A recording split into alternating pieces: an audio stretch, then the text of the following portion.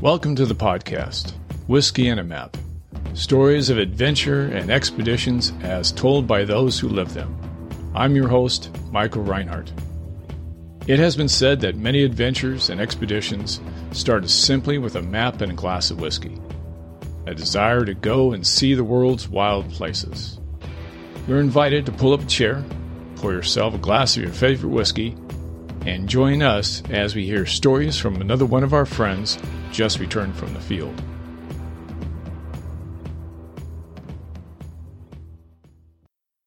I'd like to introduce you to a friend of mine, Janie McGill.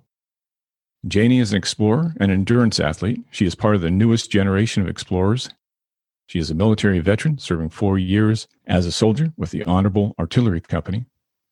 When not out adventuring, she works as a consultant, advising on cultural awareness and personal security. Jenny, welcome.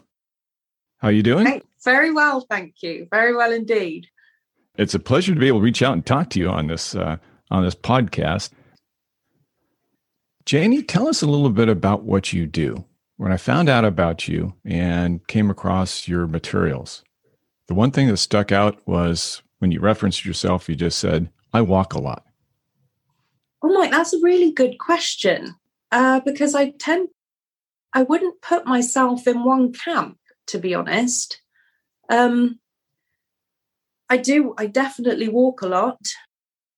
You know, on the one hand, you could say at a certain point of my life, you could say I was an explorer. I was a lawyer at one stage, but I don't really regard myself as anything in particular. And now, you know, with the work that I'm doing with a 81 power drink, I'm a photographer. I do social media. I draw on all my skills essentially, which is great. But then equally, I'm writing a book, so I could be a writer, but I'm also making a film. So maybe I'm a filmmaker. It really varies. But there's a core character trait about you that I think went all the way back to your days when you're out in the Mojave Desert near Las Vegas. And it seems that you just can't keep still and need to go out and see what's out there in the wilds. I think I think that you're right. I think for me to settle is quite a difficult thing. I do get quite bored easily, and so I need a lot of stimulation.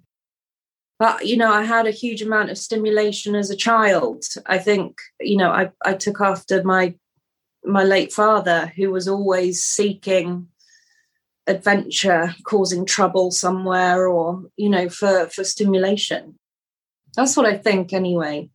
So, yeah, I'm quite wired in that way. Why the extreme challenges? Why? I don't really know if I know the answer to that question. It's more of a necessity and a draw and a pull in me to do that. You know, as a child, I never thought I'm going to be an explorer or I'm going to, you know, do adventures for the rest of my life, because I think my life just always was that. And then, you know, our experiences and what happens to us leads us to different things, opens different doors. I mean, I wasn't brought up in a conventional manner. You know, my father was pretty unconventional, really. And as I said before, sort of sought adventure. But equally, he could not go out for 2 or 3 weeks. You know, so I feel all very confused about it, to be honest, and why I am the way I am. And it's, you know, it's something I opened that can of worms probably in 2013 after I split with a boyfriend.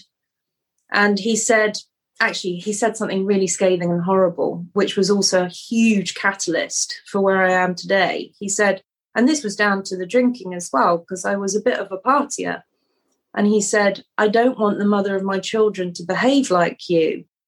And I was like, oh, wow, really hit hard. I think I was in my early 30s, and I guess it comes to the stage where society says, you need to be thinking about settling down now. And he said, do you want to have children? Do you want to get married? And it hadn't even crossed my mind. And so he opened this Pandora's box of deep reflection on what I want out of my life. And it wasn't children or marriage. But that equally was very frightening, because I thought, well, then what is this life about? Isn't it? Nobody's life, I think, is ever easy. There's always going to be struggles along with the joys. I think they all come, all these sort of dualities happen together. But I did really think, well, if I'm here, I've got to make it worthwhile. And if I'm not having children and sort of extending my line, then I need to leave some kind of legacy. And I wasn't sure what that legacy was going to be, and maybe I'm still not now. But I started life modeling, because one thing that always remains is art. And so I thought, well, okay, I can remain in art. And so I did a lot of that. And that took me to some really interesting places and meeting really interesting people as well. And I thought, because I was running an art gallery at the time too, so to be on the other side of the art, or being immersed in every aspect of it, was really interesting also. I'm not sure if I answered your question. I think I might have digressed a little bit. Well, you did digress a little bit, but all these were formative for you there's a curiosity there, right? Yeah, a huge amount of curiosity about everything, and people as well, I think. Before we go to the empty quarter in your adventure, is there any particular explorer or adventurer, past or present, that you would like to emulate? There's one lady, a past explorer called Gertrude Bell, and I don't know a huge amount about her, actually. I know that she spent a huge amount of time in the Middle East I think she was a cartographer, and I think she was working with government. I know that. And there's a wonderful film, which actually flopped at the box office, unfortunately, but Queen of the Desert, it was called, with Nicole Kidman. And that was a magic film. I think I don't want to emulate her, but I have a huge amount of admiration for her. And those women 120 years ago that were doing that and paving that way, I think was, people say it's brave to do it in this time and age, but to do it back then, when I suppose patriarchy was properly rife, I think it still is, but at a different scale back then, I just think, wow, that must have taken some balls to do that. So yeah, Gertrude Bell. She was a pioneer and did break through a lot of barriers. But now let's turn to your big adventure, the expedition across the Empty Quarter. Where is Oman and what is the Empty Quarter? So Oman is a country on the Arabian Peninsula, and it's on the coastline, and it borders Yemen to the south and Saudi Arabia and the UAE. So there is a small little choke point, and opposite I can't remember what sea it is now, but Iran is opposite the channel, and that little choke point is where I think 90% of the world's oil comes through. So it's really important on the geopolitical stage. And the UK and Oman have had a very strong relationship for hundreds of years. Probably because of that, it's essential for us and our trade to have friendly relations there. But Oman is a really beautiful, beautiful country. And it's a very peaceful country, given all the contentious areas around it. And that was one of the things that the leadership, Sultan Qaboos, how he managed to keep that little peaceful enclave. And then the more I read about him, the more I understood that he was, a mediator on the world stage. He would bring leaders together to try and reduce or stop bloodshed. Can we sort this out in another way? Does it have to come to blows? And that fascinated me, because I think that is rare. And what are the people like, the average folks in Oman? Unnervingly friendly. It took me a while to get used to their friendliness and their hospitality.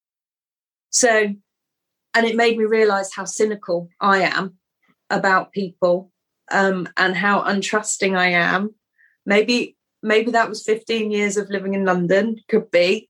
But no, hugely hospitable. And, as soon as you arrive, everybody's saying, "You're welcome in Oman, welcome." And they'll invite you round into their family home and feed you. And it's magical. Now, your trip was by foot through what is commonly called the Empty Quarter. What is the Empty Quarter? The Empty Quarter is the world's largest sand desert. So it spans 4 countries: Yemen, UAE, Saudi Arabia, and Oman. And I, with 2 of my teammates, Beda and Athea, 2 Omani women, we walked a good chunk of Oman's Empty Quarter. Why the Empty Quarter? Why did you want to go there and do this? Well, I had the opportunity. The same boyfriend that said, "I don't want the mother of my children to behave like this," he actually took me to Oman. He served in the British Army and he trained over there. So he took me there on holiday. I'd always been fascinated with the Middle East, always. I think it was so far removed from what I knew growing up. It was mysterious and, just there's the curiosity coming out again. I wanted to know more. But he had a little ancient arrowhead in his wallet that he kept. And he showed this to me and I was like, "Oh my God, that's so cool. Where did you get it?" And he was like, "Oh, it's from the Empty Quarter." And I was like, "What is this Empty Quarter?"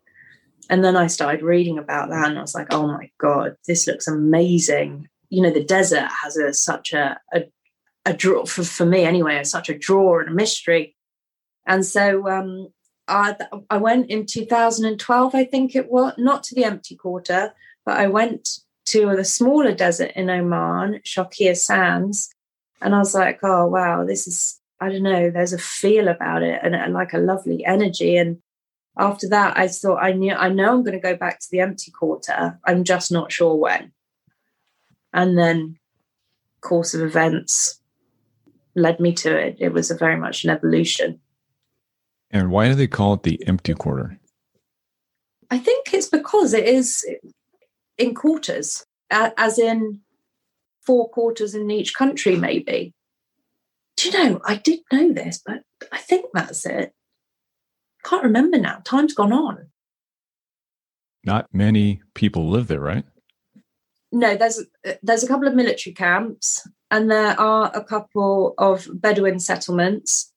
So one that we went through was just 2 kilometers from the Saudi border. And, oh my God, like, I know Omani people are hugely generous and hospitable, but the Bedouin are just something else. I think if they could give you their right arm, they would. I was embarrassed by their hospitality. I didn't know how to thank them enough, But yeah, so people are living there. I don't think in the way that they probably used to. I don't, it's not nomadic now. As I understand, the Sultan helped them build infrastructure, so they do have water deliveries and they do have electricity. I think that was as well from a security point of view to have people and to have settlements there to prevent smugglers coming across the desert, because that was a potential risk.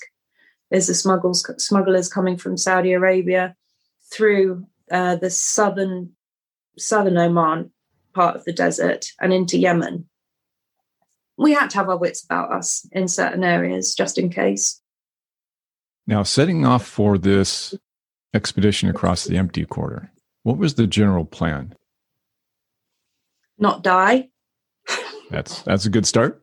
That was kind of my main thing, is that the general plan was to walk from A to B, Al Hashman, to Ibri Fort, which was approximately 800 kilometers. And we had, fortunately, Land Rover really loved the idea, because the aim of the expedition was to deliver the message that we're better together, regardless of culture, identity, and gender differences. That was a story that was good for them. So they sponsored us with vehicles. So we had 2 vehicles which were heavily laden with supplies, food, water, fuel, everything to stop us. I want to talk about you personally and how you prepared for this arduous trek across a famous and famously difficult desert.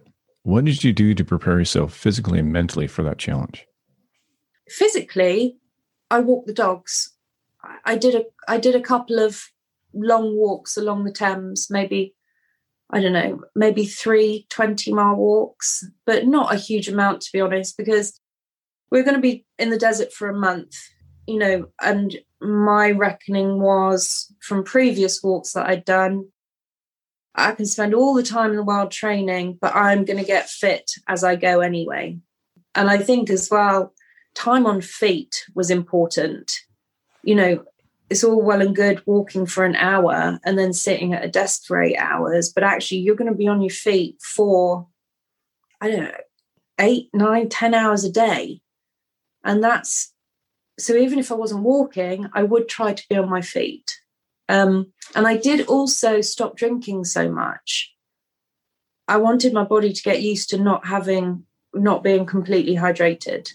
I don't know if there's any science behind it or whatever, but to me, it made logical sense. I was just like, okay, just in case, just sort of start restricting your water intake so your body gets used to operating that way. And that was useful. Did you do anything to mentally prepare yourself for this long trek across the desert? I think mentally I was really rather lost at the time. And I just wanted to be away from everything. I wanted to take myself away from society, really. I felt very overwhelmed by it. So it wasn't a hardship mentally for me. It was a relief. I didn't want phone signal. I didn't want showers. I didn't want comfort. I just wanted to survive. Maybe it was some kind of primal instinct or something, but a lot of the time it's odd, but I feel like comfort is sometimes a discomfort to me. I haven't quite worked out what comfort zones are. You see these memes and what have you, and they're saying get out of your comfort zone, and I'm like, I don't know what it is. I get so confused by it. So no, mentally, but the distance did not bother me either, because I knew before I can walk day after day. I can put one foot in front of the other day after day. It might get a bit painful, but I can handle that. What shocked me the most mentally was the team dynamics and leading that team and not being able to get away from it. Who were your teammates and how did you select them? So my teammates, I think we found each other, really. It wasn't a selection process as such. It was kind of like, okay, I need people. My selection, I was introduced to people. I put out a few feelers, I need a driver. So I had a few people, but there was one guy, Mark, who said, "I'm game," and I was like, "Brilliant, you're in." Because really, for somebody to go away for 1 month, I'm not paying them. This is not a paid journey. This is are you keen? This is what I want to do. I want to challenge prejudices, stereotypes, and all of this. And if people were game, I was like, bingo, in, brilliant. And it was enthusiasm, basically. The girls I met through, I'd been on a couple of recce's to Oman, and I met a few people through people. And then Maggie Jeans, a British lady who's lived in Oman for the past 30 odd years. She knows everyone. She's the Yellow Pages of Oman, and she said, we met. These are lots of random things happen. I ended up at the British ambassador's house, and that's where I met Maggie. And she had not seen a new face for quite some time. So she made a beeline for me. I said, oh, this is very interesting. And she actually was awarded an OBE, Order of the British Empire, if you're not familiar, for the work that she'd done building relationships between the UK and Oman. So my project was of huge interest to her. And she helped me a huge amount and introduced me to one of my teammates, Beda, who is just wonderful. But again, she had that enthusiasm. And, none of the people were the fittest or the strongest, but they just had the heart and the will to do it. And that's what was important to me. We could deal with the rest of the stuff. It wasn't a problem, And it was kind of just one big social experiment, I think, at the end of the day. Interestingly, I had a very influential chap get in touch with me, and he said, I've helped select teams for these type of trips. I can help you. And I was like, I'm really grateful for that help, but I don't have the time or the money to be able to put into that. So, so I was self-funding it. I didn't have a big body behind me that was funding this. So I had to be careful. And when he did, I could see the looks in his eyes and what, when you see someone's brain ticking and you think, you don't think this is going to work. But I quite like that because it fuels me more. And I just think this is going to work. This is definitely going to work. It might be hard, but I'm going to do it. So yeah, there was, and then Athea I met through a friend of mine, Mohammed, who I had met on another recce, so it was all through people. It wasn't I'm doing this apply and I go through loads of CVs. I didn't want that. Now let's go to the first days. As you're ready to set out on this trek across the empty quarter, as you take your first steps, if we were there with you, what would we see? A team of 6 people who were very excited, who were going into a unknown. We're a handful of strangers, and I think you'd feel, as well as seeing, the kind of energy and excitement of what's going to happen. That element of kind of, what are we going to discover? What's it going to be like? How's it, what's the sand going to be like? There's so many questions, so much curiosity, I think. And that kind of underlying sense of, how's this going to work out? Just, how can, okay, we're doing it. We're doing it. So those first steps of commitment. Yeah. And kind of, yeah, just excitement. I mean, relief as well. I got to tell you, Mike, because we were 10 days delayed trying to get the relevant permissions. It was a nightmare. But we all clubbed together. We all, used our contacts, and Maggie Jeans again came in. She introduced us to brigadiers and all sorts of things so we could get those permissions over the line, and we did it. So it was a massive relief. As we're looking out at the starting area, what does the land look like? It was dark as we were coming in. So we were coming down a track. It was kind of rocky, sandy. It wasn't proper big dunes as you imagine to be yet. And we stopped, we'd come off the tarmac, we were on a track, and we stopped at kind of this little shack sort of thing. It was a garage, and we had to let the air out the tyres. And there was chicken wire and loads of birds, chickens, I think they were chickens, in this pen. And I don't know what they were doing there or whatever, but so we let the air down, and then we were getting into the dunes, into the cool stuff, and it was sort of kind of dusk as we sort of found our first campsite. And Matt, the filmmaker, he did a couple of interviews with us just as the sun was setting. And there was just, an element of surprise. How many days did it take you to cross that desert? It was 28 days, I believe. 28 days, I think. And what was temperature like during not only the day, but few people really realize how cold the desert could be at night. What was the temperature like? So the temperature, I had a mountain sleeping bag. Imagine that. So a proper thick sleeping bag. And I had a Rab puffer jacket for the night and a hat. So it was that cold at night.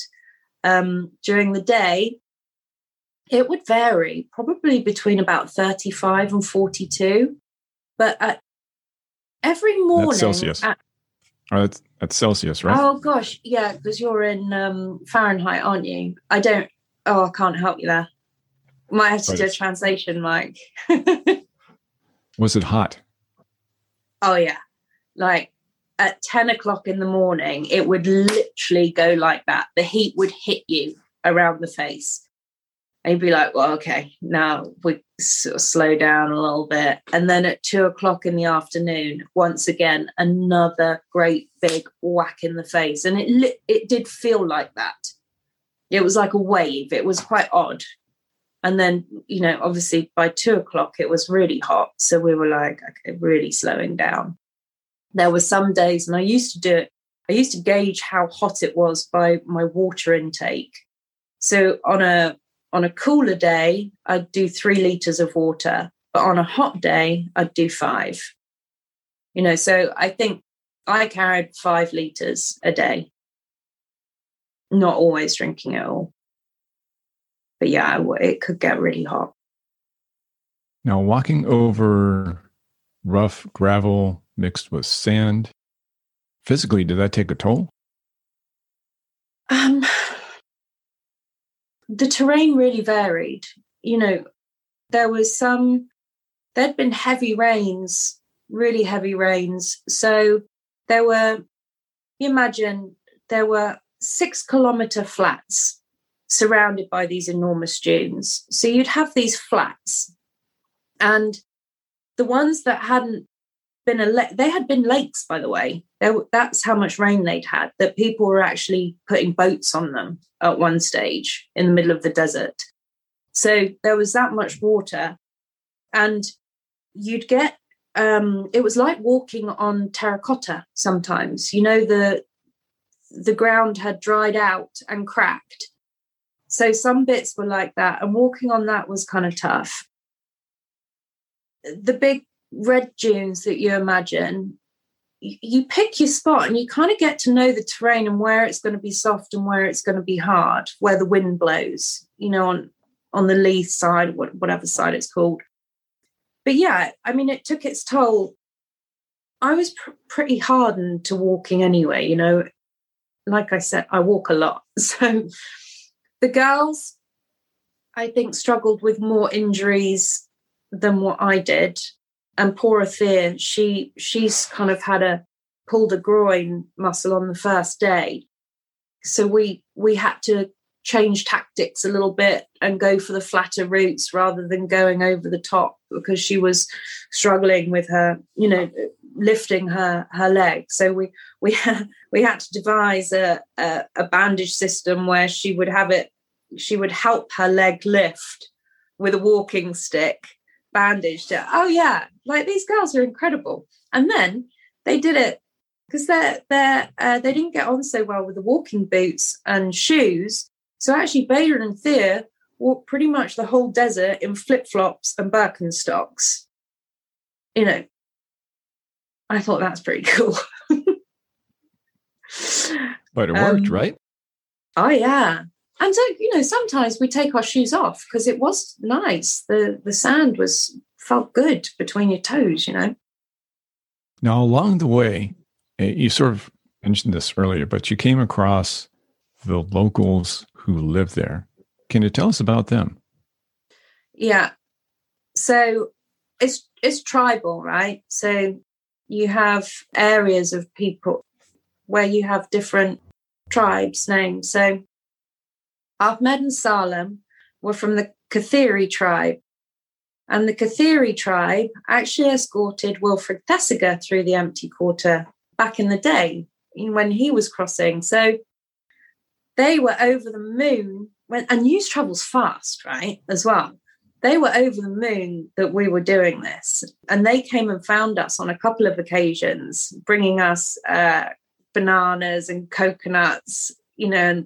And one night they came and I don't know how they found us, but I guess this is their manner, so they know it, right? And one night they came with the goat that we'd seen a couple of days prior, that, you know, the lovely little white goat. And that night we ate that goat because they're so proud of their area and their desert, and to share it when people come and they want to share it with you, you know, it's a magic thing. And like I said, the hospitality, like, wow. And in fact, Ahmed, he ended up taking leave from work, putting sand tires on his big GMC truck. And he found us again in the desert and didn't leave us for a week. You know, he was just like, it's too much. I can't bear it. I'm so worried about you. I just need to be with you and make sure that you're okay. You know, and he came with he'd gone. So he was living in Salalah, but he got fresh fish. He got camel, goat. He filled his pickup with food, fresh food for us. And it was really, you know, greatly appreciated because the sort of stodgy pasta was not. It's a little old. Yeah, it gets a little old. I mean, it's all right. But no, for him to do that was really a wonderful thing. And did you come across any other tribes there? Yeah, in Al-Manada, where the 2 kilometers away, you know, the permanent Bedouin settlement now from 2 kilometers from Saudi Arabia, sorry. But there were oil fields as well. So as we move further north towards Ibri, there were oil fields. So on one of the previous recce's, we had stopped in, a friend Abdullah had taken me on a recce, and we had stopped in at one of the oil fields because we were running low on fuel. So I got chatting with him, and this was probably a year prior to us actually starting the expedition. And I stayed in touch with him and I said, we'll be coming through. And he said, well, make sure you call in and you stay with us for a night. So, you know, the guys, they gave us a room each for the night. And, you know, it was that generosity and that hospitality, which Oman is renowned for. But as I said, I never quite experienced anything like it. When you were out there, what was the strangest or most interesting thing you came across or saw? So I don't know if you're familiar with the jinn. It's kind of mythology, or I don't know how it's part of Islam. The jinn is like an alternate world or universe. And it's really There's the jinn of the land, the sea, and the air, and they're everywhere. And it's a big thing in Islam, to see the jinn, right? So the jinn are spirits? I guess we could imagine them like that. I don't know if the Arabs would say it was a spirit. I would say it's more of an alternate universe. I mean, maybe spirits are an alternate universe. And it's not mythology to them. It's real. It's very real. And anyway, there was one night, and I would sleep by the fire. Everyone else slept in tents, but I didn't like that. I liked being under the sky and by the fire on the rug. And on a couple of occasions, the girls' friends would come to visit us, because the whole theme for me was better together. People want to come, fabulous, wonderful, and be part of it. Anyway, so 2 friends came, and it was probably about 3 a.m, so pitch black. We're in the middle of nowhere, and we only sort of communicated. They only found us by the coordinates that we sent them when we arrived, by the little garments that we had. And anyway, I stirred and I looked over by a truck and I saw a figure in grey. And I didn't think anything of it because I thought it was one of the lads. I thought I must have got up and gone to the toilet or something. Anyway, so I turned around and I went back to sleep again. And then in the morning when we woke up, we were having tea and coffee and that, and one of the lads came over and he said, "You saw it, didn't you?" I said, "What do you mean?" I said, I saw so-and-so going to the toilet. He said, "No, he was asleep." He said, "You saw it. I know you did." I went, "Yeah, I definitely saw something. I know that." And look, I don't know. Maybe I did, maybe I didn't. But that was probably one of the strangest things. He asked you if you saw it. How did he know what you saw? Exactly. I don't know, but he said you saw it. Did you ask your Arab friends about it? About what you saw? No, they were just jealous. They were like, "Really? Oh my God, you saw the jinn?" I was like, "I don't know."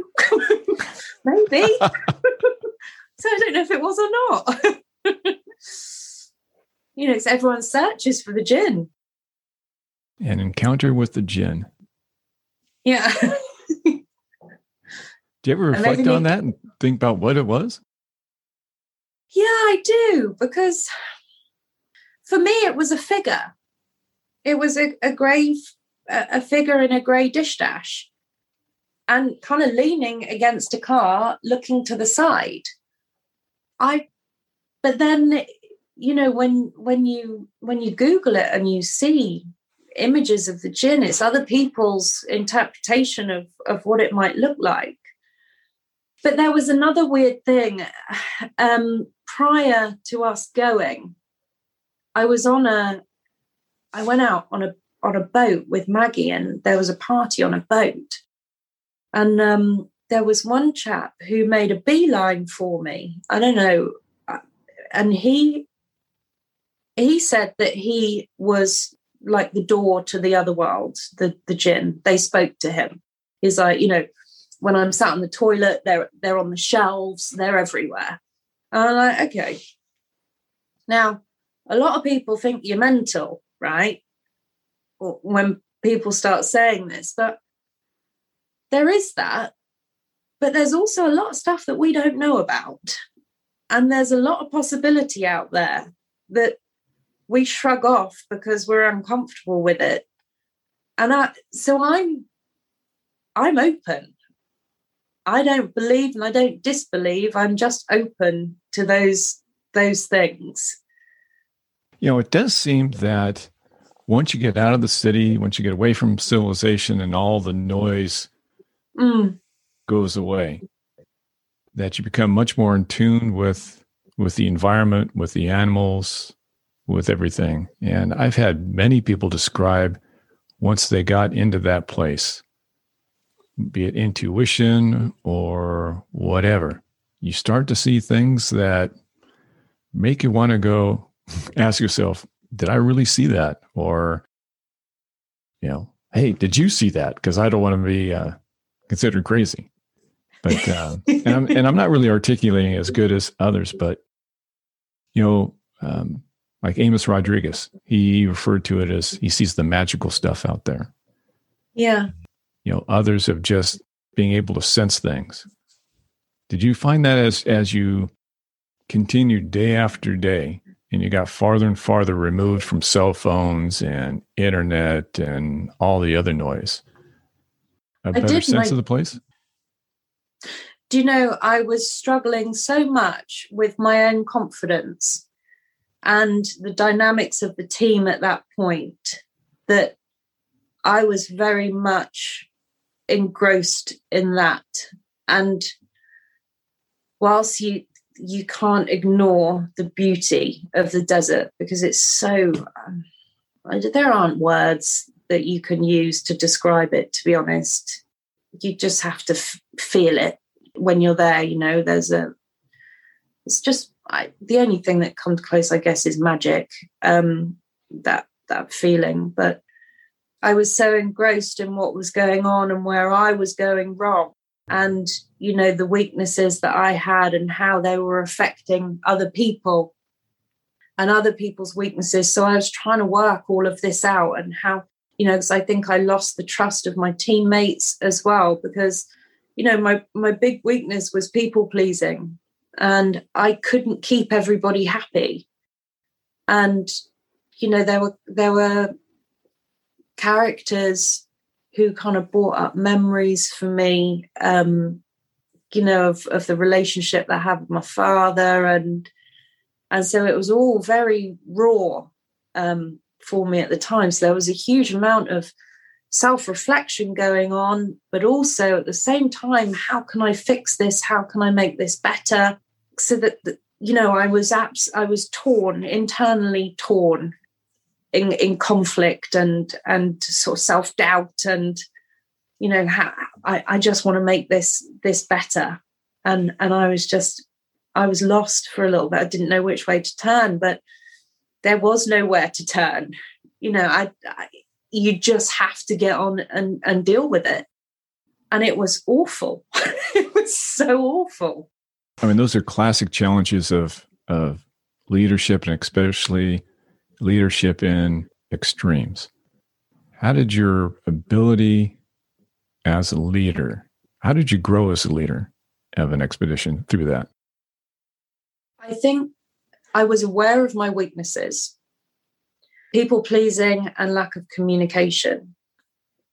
And it's not an excuse, but maybe a reason, but I'm constantly thinking, how can we improve? How can this be made better? And I'm always tweaking things, always tweaking. But the speed of my thought doesn't come out of my mouth. So I haven't set boundaries for people, because the boundaries for me are always changing as well. And I don't think, arguably, I don't know if you can have too many boundaries when you're in a scenario like that, because you have to change and you have to adapt with the circumstances, with an injury, with a car failure, with whatever it might be. That there aren't specific boundaries. It's just, we're going to do our best to get from A to B today. And whatever happens in between, we will deal with in whatever way. So those were the two things. And the people pleasing, and sort of avoidance of conflict. I thought conflict was a dirty word. Conflict needn't be a dirty word. It's just sorting out those boundaries and what people can work within. It's interesting now because I observe other people's leadership styles, and as I said, I'm in supporting roles now, which I'm really enjoying from the perspective of helping other people, because we can't do it on our own. But also from the perspective of, okay, you're leading this now. How is everyone reacting with you and all of this? And actually, in many ways, I can understand how people got frustrated with me, because it happens elsewhere as well. And I'm like, okay, I get it now. But then sometimes as well, people want certainty and people want to know the answers. Sometimes you don't have the answers, and that's really hard for people, and you just like, just get on with it. Everyone's trying, and one foot in front of the other. What did you discover about yourself throughout that journey, if you don't mind sharing that? What did I discover about myself? That I still had work to do. Oh, we all got work to do, no matter where we're at. Yeah. I put a huge amount of work into myself before, and I thought, oh, yeah, maybe I've made it now. And I was just like, no way. I've not made it. But it gave me more material to work with and to improve and grow. And I think positive things I learned about myself is if I want something, I make it happen, and it's as simple as that. And if I'm drawn to do something, I will do it. And I guess sorry. By the look on your face and the tenor of your voice, I would gather that the person who took the first step of that trip was not the same person who finished the crossing line, but I can see that there must have been a recognition or a confidence in yourself that you came away with. Did you feel that? Not immediately, no. I think I can look back now, 2 years later, and go, well done. At the time, no way. I was beating myself up. I was saying, you should have done that better. You could have. Why didn't you do that? What am I doing next? Where am I going? Now what? But now I can look back and go, yeah, you did okay, kid. Absolutely. You did it. But we're not across the line yet, though, Mike, because there's still work being done on this, the book and the film, and it's not complete by any means for me yet. It's just a different part. Well, let's move on to that. You're working on a book, or the subject of which would be that trip across the empty quarter? It's a book of 3 parts, basically. It's a lot of that trip, the reasons why I did it didn't really become clear until after I did it. And a lot of that was to try and understand the relationship that I had with my father, which was challenging. He was a great man, but a very challenging man. And I think the first part of the book is looking at my life before the empty quarter. And then the second part it turns into a diary, essentially, because I did keep an in-depth diary of the planning and how I was feeling about things. And then part 3 is life after the expedition. So my father went straight into a hospice and died 3 months later of cancer. So, and the emotions and the roller coaster of the expedition was then repeated in, I like to call it, his final adventure. And it was really interesting to go through, because I hadn't quite dealt with what had gone on in the desert. And yet I was dealing with this next thing as well. And our whole sort of relationship. And there was a huge emotions, anger, resentment, all those sort of awful emotions that you feel. And you feel awful for having them, because there's this person that you love more than anything, but you've got all these horrible feelings. And I guess that's grief.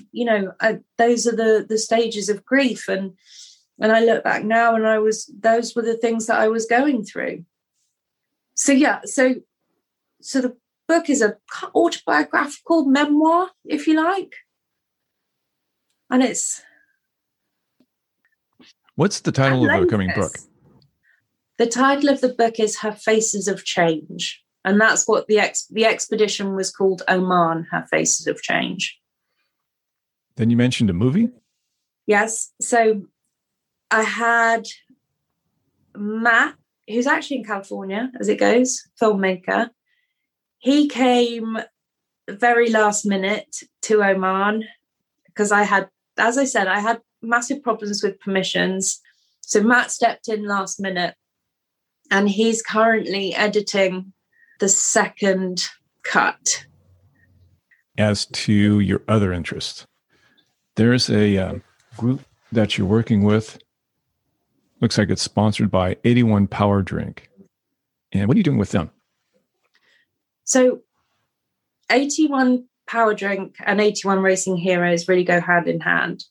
So my boss, if you like, he had a vision to set up a racing team that was run by veterans, ex-service personnel. And I am one of those myself. I was in the reserves for a while and broke my back, unfortunately. So anyhow, I got involved with Peter and his vision to set up a veterans racing team. And we've been working together for the last 18 months, but it's really evolved to include the wider disabled community as well. So we are working as a racing team with disabled drivers, so using hand controls to race, and also able-bodied drivers as well. So, and men and women and veterans. So we're a completely inclusive team and working with some really very cool companies to take that hand control technology forwards, to open it up to more people. You get to get behind the wheel yourself? I'm hoping so.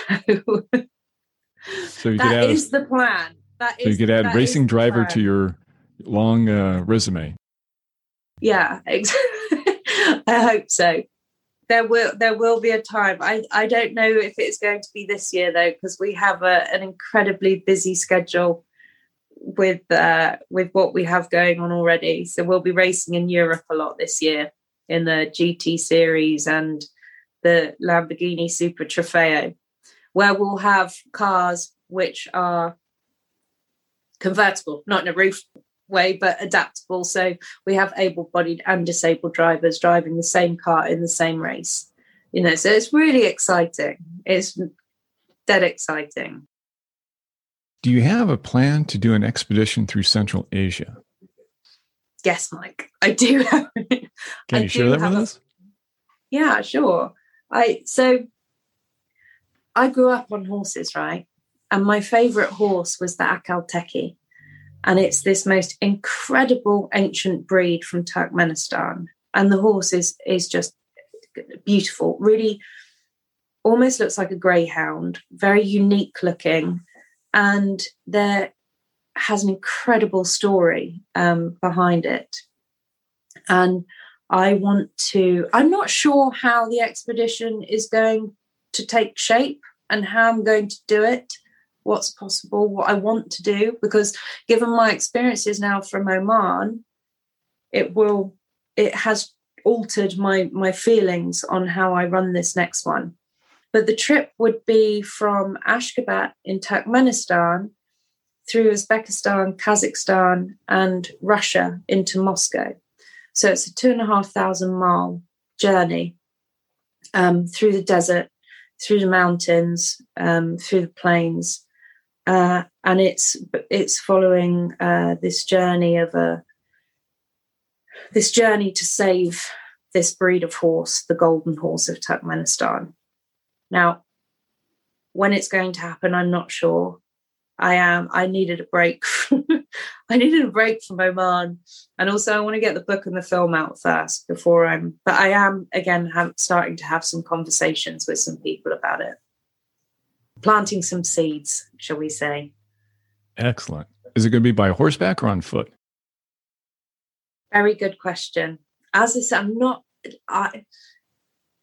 in an ideal world with my rose-tinted spectacles on, it would be on horseback, on the Akal Teki horses.